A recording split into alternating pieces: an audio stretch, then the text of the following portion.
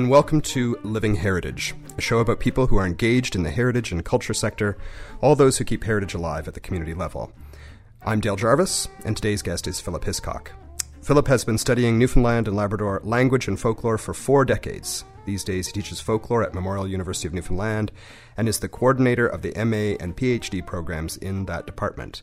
Philip, welcome to the show. Hi, thanks. I'm delighted you're here. I'm glad to be here. It's always great to have a conversation with you. I was saying to Tara Barrett, who's our production assistant here when I was driving up, because you are nearing retirement.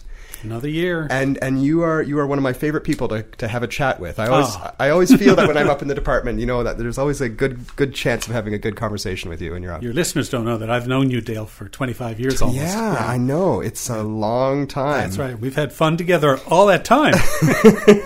It's been great. And I do, I've always admired you as having this kind of encyclopedic knowledge, I think, of lots of different aspects of Newfoundland folklore and language. Are kind of my go-to guy when someone asks me a weird Newfoundland question that I don't have the answer to. But how did you get started? How did you develop an interest in this kind of stuff? God, I don't know. In an academic sense, I can give you the sort of beginnings and all that sort of stuff. I studied linguistics in the 1970s. And really one of my big interests in linguistics was dialectology. And through that, I became at least familiar with all the questions that were available about Newfoundland dialectology. I actually never did finish my MA thesis in linguistics. I gave that up gave it up for a bad job, but really, I simply gave it up. And found myself 5 years later then working in folklore. And I had done my BA really as a Newfoundland Studies BA even before Newfoundland Studies was invented. I really looked for courses that were about Newfoundland and Labrador, and so I knew my way around all the basic sites of information, both the published stuff and a lot of the archival resources. So, and I was asking questions, I think, in my own mind that needed to be answered because they weren't answered in the literature. So when I came to folklore, I actually had no folklore courses when I went to work in the Folklore and Language Archive in January of 1979, and but I realized that I wanted to get a degree that took me beyond where I was. Because at that point, I only had a BA at that point, and this aborted MA. And so a couple of years later, I started taking master's courses and realized, hey, this is the stuff. I like this. And then wrote a thesis, a master's thesis, which really combined my scholarly interests in folklore studies, with my hobby interests of radio. A hobby I've had since I was a kid and which I still keep alive today. And I turned that thesis into a kind of an oral history of radio in Newfoundland, and but using all the while folkloristic, as we folklorists say, folkloristic tools and concepts, theory. And once that was done by the mid-'80s, I realized I can't stop now. This is it. And so I then carried on, and I toyed with 5 or 6 different topics for my research for my PhD, including things that I carry on today, things like folklore of language, the customary year in this province, and several others. But in the end, took a narrower approach with what I had already done with my master's degree in the folklore of radio, or really what it was looking at the relationship of folklore and popular culture in the middle of the 20th century. And in particular with that thesis, I looked at how Joe Smallwood, in a sense, reinvented the vernacular conception of folklore in Newfoundland in the 1930s and early 40s, and how he took little bits of local folklore and then turned them into national folklore in Newfoundland. And that's really the core piece of my my PhD. But that carried me forward then in a lot of work that I've done since then in looking at how we how we conceptualize what folklore is. The folklorist in me knows that real folklore is culture that's passed on from person to person in very informal circumstances. But the 21st century guy that's here in me, the ordinary, intelligent viewer of the world around him, knows that people pick up some of these things and then wear them as buttons on their lapels and wave them around as flags. I'm a Newfoundlander la because I say skeet or something. Right. Yeah. And so there's a very different folkloric phenomenon going on there. Something I'm very interested in. I caught someone saying yesterday, a colleague in another department, that a certain kind of linguistic form was inauthentic.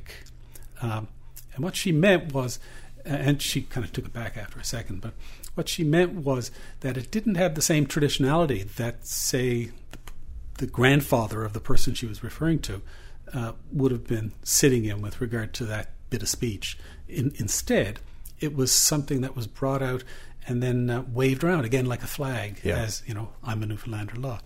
So all those things there are questions that just keep coming at me, keep me alive in folklore, keep my brain alive in folklore. Yeah, we do see that. That use of that kind of almost a faux Newfoundland vernacular that people can kind of code switch. They can kind of go from regular speech, kind of the standard Canadian speech, into that kind of idealized Newfoundland folk speech in some way. And people do that all the time. And they have done for years, that's right, for generations. When the second edition of the Dictionary of Newfoundland English came out in 1988 or whenever that was, 88 or 90, the editors pointed out that they had, in that intervening time, the 6 or 8 years between the first and second edition, become very interested in what they termed celebrity of certain terms and words in Newfoundland. And that's what they meant. They meant that some of these things now were being played up, and they were being played up for rhetorical purposes by individuals, but they're also being played up for political and economic purposes by politicians and bed and breakfast or bar or restaurant owners and so on. Yeah. The famous restaurant on Kinmount Road from the 1990s that had a big billboard, "Have a Townton or do withouten." Just a lovely, poetic and amusing use of Newfoundland English, both grammatical and terminological. And I suppose it's both lexical use of town and un. But that's certainly part of the celebrity of those things. But that feeds back. And so, as you know, there's a term in folklore studies, folklorism, which is very useful for that feedback formation that we see all the time. And I don't see anything inauthentic about that. I see that as empowering, essentially. Do you see any current words or phrases that are kind of experiencing a resurgence? Are there new old words that are coming back? Well, I think about skeet all the time. Yeah. Skeet is a really interesting word. I think it's an older word. It's not a new word. However, it's spreading in this new form, both meaning and celebrity. So it gained celebrity starting in the early 2000s, so say a decade and a half ago. It started to gain celebrity as a Newfoundland word. In the same way that Barmp had, perhaps 8 or 10 years before that, it gained celebrity as a Newfoundland word. So people started being proud of the fact that they were using it. Right. And so skeet has moved in its meanings over the course of a couple of generations. But it's still basically the same negative term about another group of people that the user is glad they are not a member of. Yeah, and for people who might be listening from outside of Newfoundland, how would you define skeet then? How would you use that in? As a scholar, I define it as a word rather than as a person. Okay? Yes, and that word has a lot of different uses. People who use it, of course, use it to refer to a kind of person. In many local areas, there are words for kind of not social outcasts so much as people who are they're not living up to the most recent consumerist fads. They're not doing the things that people who consider themselves in crowd are doing, and they're perhaps living on the edge of society or local culture anyway, and perhaps they're somewhat threatening to people.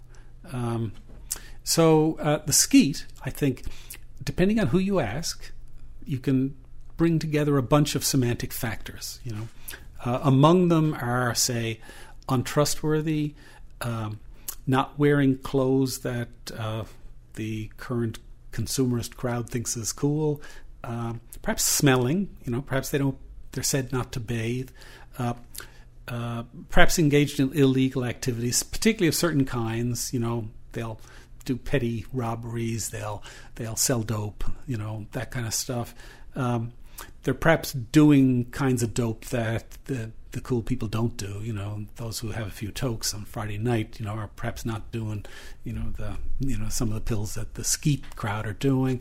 And I don't know. I've just pointed off 5 of them, but there's probably other factors too. Yeah.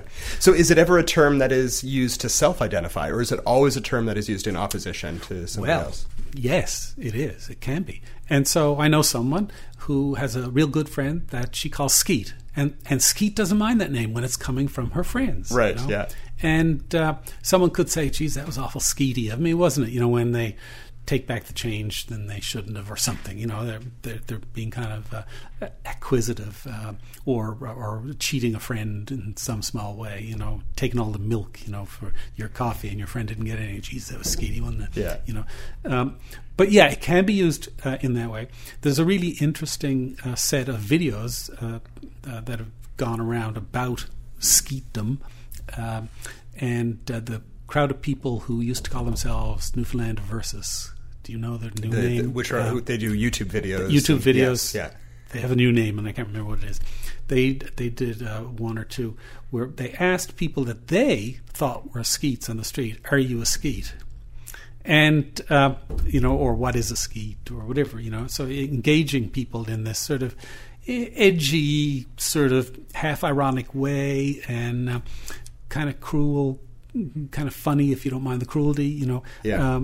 And I don't think any of those people said, yes, I'm a skeet. It's always somebody else. And it's interesting that now there is this online subculture almost of Newfoundlandia that is kind of related to skeet culture. Like you have things like the Versus videos. That's or right. Donnie Dumphy or other. That's other, right. And I know you've done some work on a local musical group that kind of works some of that. Well, that's over 10 years ago. Yeah. Gazebo Unit. Gazebo Unit. And they were kind of the proto group playing with skeetdom, and so that was a small group of boys in junior high school at that time. So they were like 14, 15 years old, and they were producing this wickedly funny and really intelligent stuff in this very current at the time rap musical sensibility form.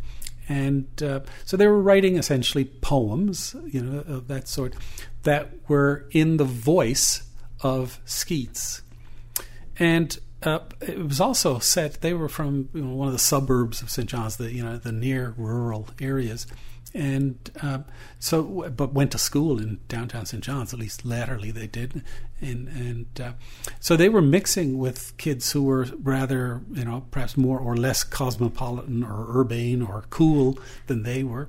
And so there was a great deal of question, is this stuff being made by skeets? Is it people playing up their skeetdom, or is it people making fun of skeets? And the same argument happened in rap music circles. Said, this isn't real hip hop. This is making fun of hip hop. This is awful stuff. Or this is really cool. This is the best kind of hip hop that's around. Yeah. So anyway, it was highly ambiguous, and that ambiguity drove the humor and the success of it, and it was hugely successful. Many of your listeners, I'm sure, will remember Gazebo Unit. Perhaps some of them still have them on their computers. Play them. They have their favorite Gazebo Unit song. The other word that I now see everywhere in tourism literature and in businesses and whatnot is buy. It's kind of one of those words that has become very prevalent. It's everywhere, and people who might not I think normally say it in conversation still use that. By is really interesting. I've been noticing that the I'm in my 60s now, and my vowels were formed a long time ago. But people who are under the age of about 30, around there, often now who use it normally, don't say by the way I say it, but they say ba or something ba. And they'll often spell it as BA apostrophe or BAH. Yeah. But it's used exactly the same way. Yeah. And so is that a modern shift then? Because I've noticed that in the last, say, 4 years or so, with the prevalence of memes now on the internet, that ba is as a word that is constantly used. Now I see that in print, in memes, much more than I would see by. Yeah. And I think that's a function of how the word has shifted. That it has shifted is a sign to us folklorists, of course, that it's alive. Dead animals don't move. Right. Live animals move. And when live folklore is alive, it's moving, it's changing its forms. So, I think it's a really iconic piece. It's one of those bits that, you could look at this a couple of different ways. In a kind of hard sort of anti-change way, you might say, people are picking and choosing from the tradition and just using it, and that's a sign the tradition is dead. Well, I'm not like that. I see it just exactly the other way, that the contexts have changed, and so the contexts require different forms of the older folklore, and the older folklore morphs to fit in a living way into these new contexts. So that's exactly a good example of how these things move. By was iconic already. Of course, I published a long article about 10 years ago about the song I's the By. And by has always been, one of my very first linguistics courses was taken with William Kerwin, Bill Kerwin, who was one of the central people of the Dictionary of Newfoundland English. And Bill, this would be about 1972, I think. Bill asked the class, this was a second year, it was actually an English course because he taught in the English department, but he was a lexicographer and a linguist. He asked the class, how many of you are aware of using by with women? And most of the people in the class shook their head, no, never use that. You'd use something else, girl or something. But significantly, several of the women in the class said, oh yeah, I use it all the time, So that's a sign that by had already, by that time, 40-odd years ago, become iconicized in a way, or perhaps that's not the right word in that sense, but it had shifted from being a semantically male thing. Certainly it had lost its youth at that point, but it had shifted into a relationship indicator, right? Rather than anything else. And it was something that then in the 70s, I's the By had achieved its huge popularity already 20 years before that, because that's really a product of the 1950s. So it was already something that everybody understood as a bit of Newfoundland speech, and your listeners would have heard my fingers rise then and make little air quotes around Newfoundland speech. Yeah. So I think it's continuing to be. It's really probably one of just a very small number, 2, 3, or 4 Newfoundland linguistic icons. Yeah. The S at the end of verbs is another one. Right. Yeah. So I like stat. Yeah. I really likes to be in here. And this is a nice place. Yeah. Yeah. I as a child growing up in southern Ontario, I's the By that Builds the Boat was a song that I learned in school, and I think in part because it had been included in a compilation of folk songs by Edith Folk. Yes, which was then in my childhood was part of the curriculum as a kid. And a few years ago, I was at a conference in England, and the conference had ended, and I was wandering around, and there was a local church in Reading. And I'd wandered in, and there was a boys' choir rehearsing, and here they were doing this amazing, choral version of I's the By that Builds the Boat. And I'm sure none of them really knew the context of the song, but here it was, this word that had kind of permeated out beyond. It's a song that has probably a half dozen, perhaps more, what they call SATB, 4-part harmony choral versions available. Several people have arranged it for choirs. So it's a song that has a lot of... It has, what do they call it? It has legs, and it's moved around a lot, and it's fun, for people who don't understand. Well, it's fun for anybody. Yeah. It's a fun song. That's one reason why it became popular. You're right about Edith Folk. That's really the Edith Folk and several other people around that time kind of cottoned onto that song as a real good example of Newfoundland folklore, and shows the difference between Newfoundland and general Canadian Anglo culture and so on.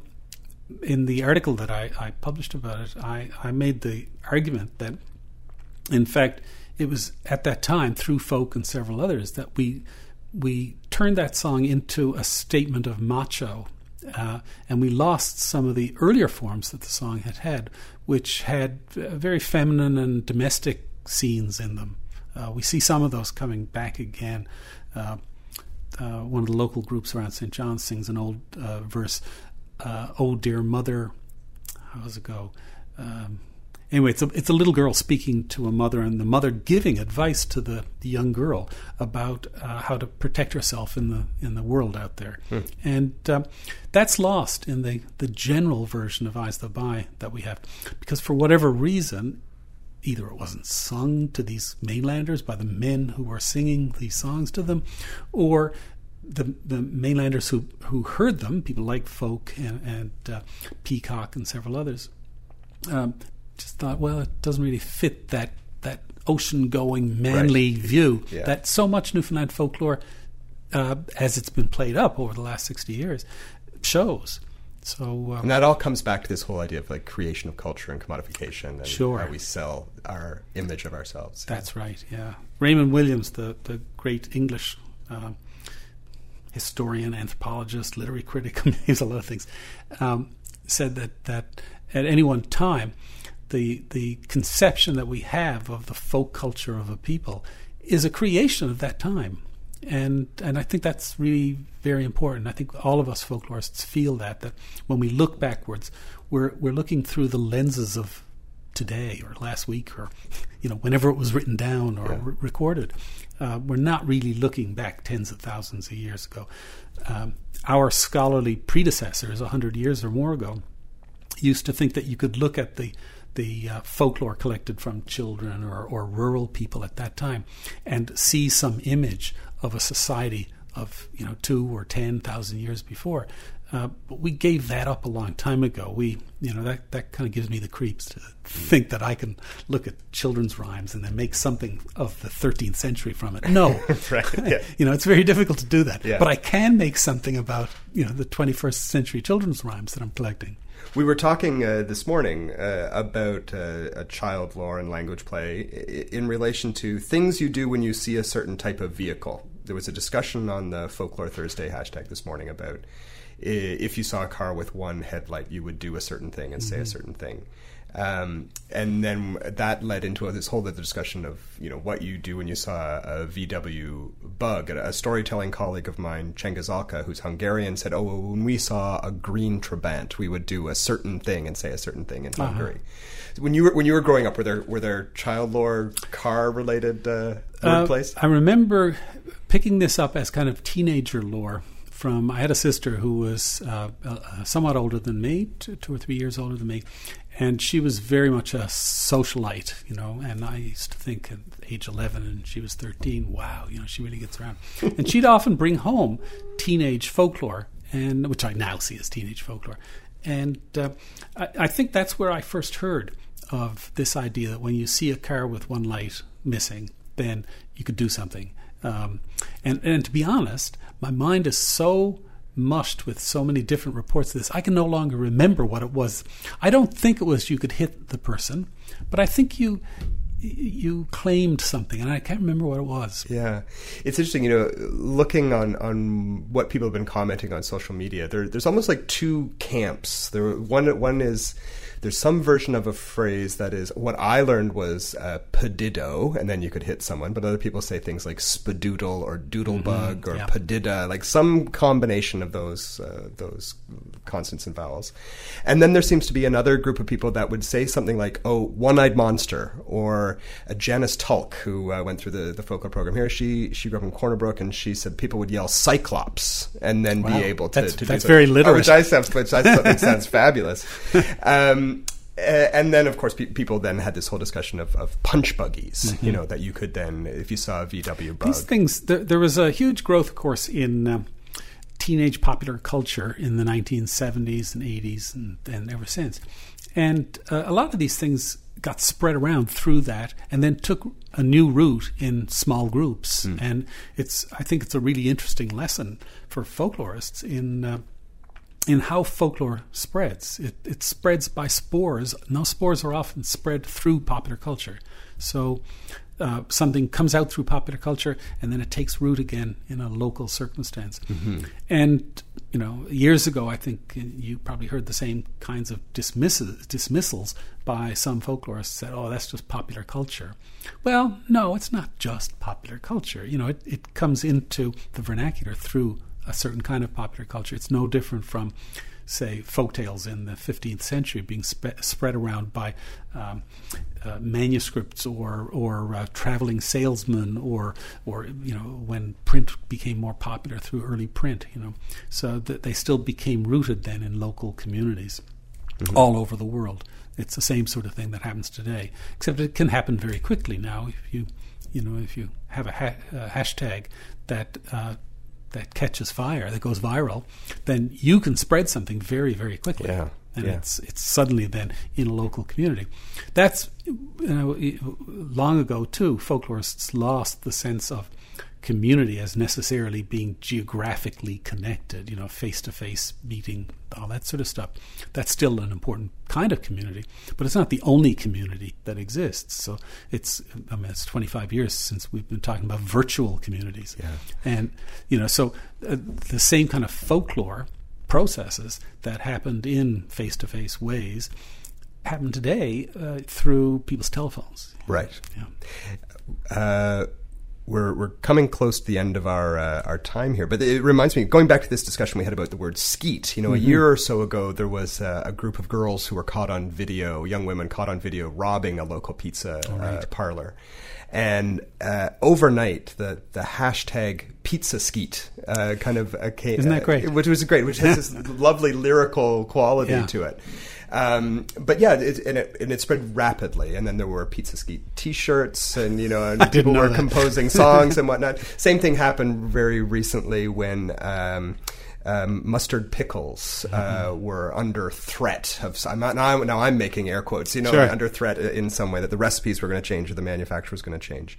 And then all of a sudden, online, there were all kinds of images and pictures, and mustard pickle or pickle crisis 2016 was trending. And we see that all the time now with virtual communication, that people are able to spread this kind of. That's right, very quickly. and it's the smartness of the wit of one, the wisdom of many. That's what 80 years ago a scholar called the proverb. Well, we see the same thing again today. Well, it's always been there.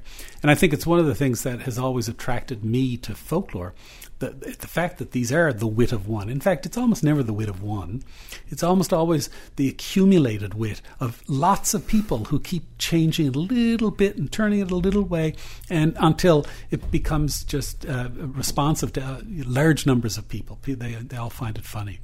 Well, Phil, I feel like we could go on and talk about this forever, but our time is up. So thank you for coming on, and I wish you all the best in wherever your future takes you. I know you're aiming for your retirement. Yeah, that's right. That'll be another year. Great. Well, take care. You too.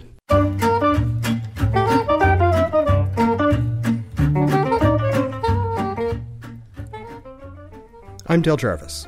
You've been listening to Living Heritage, a production of CHMR Radio 93.5 in collaboration with the Intangible Cultural Heritage Office of the Heritage Foundation of Newfoundland and Labrador. You can find us online at ichblog.ca or on iTunes. Our production assistant is Tara Barrett. We would love to know what you think of the show. Leave us a comment on the Living Heritage Podcast Facebook page or tweet us at ICH_NL. Thanks for listening.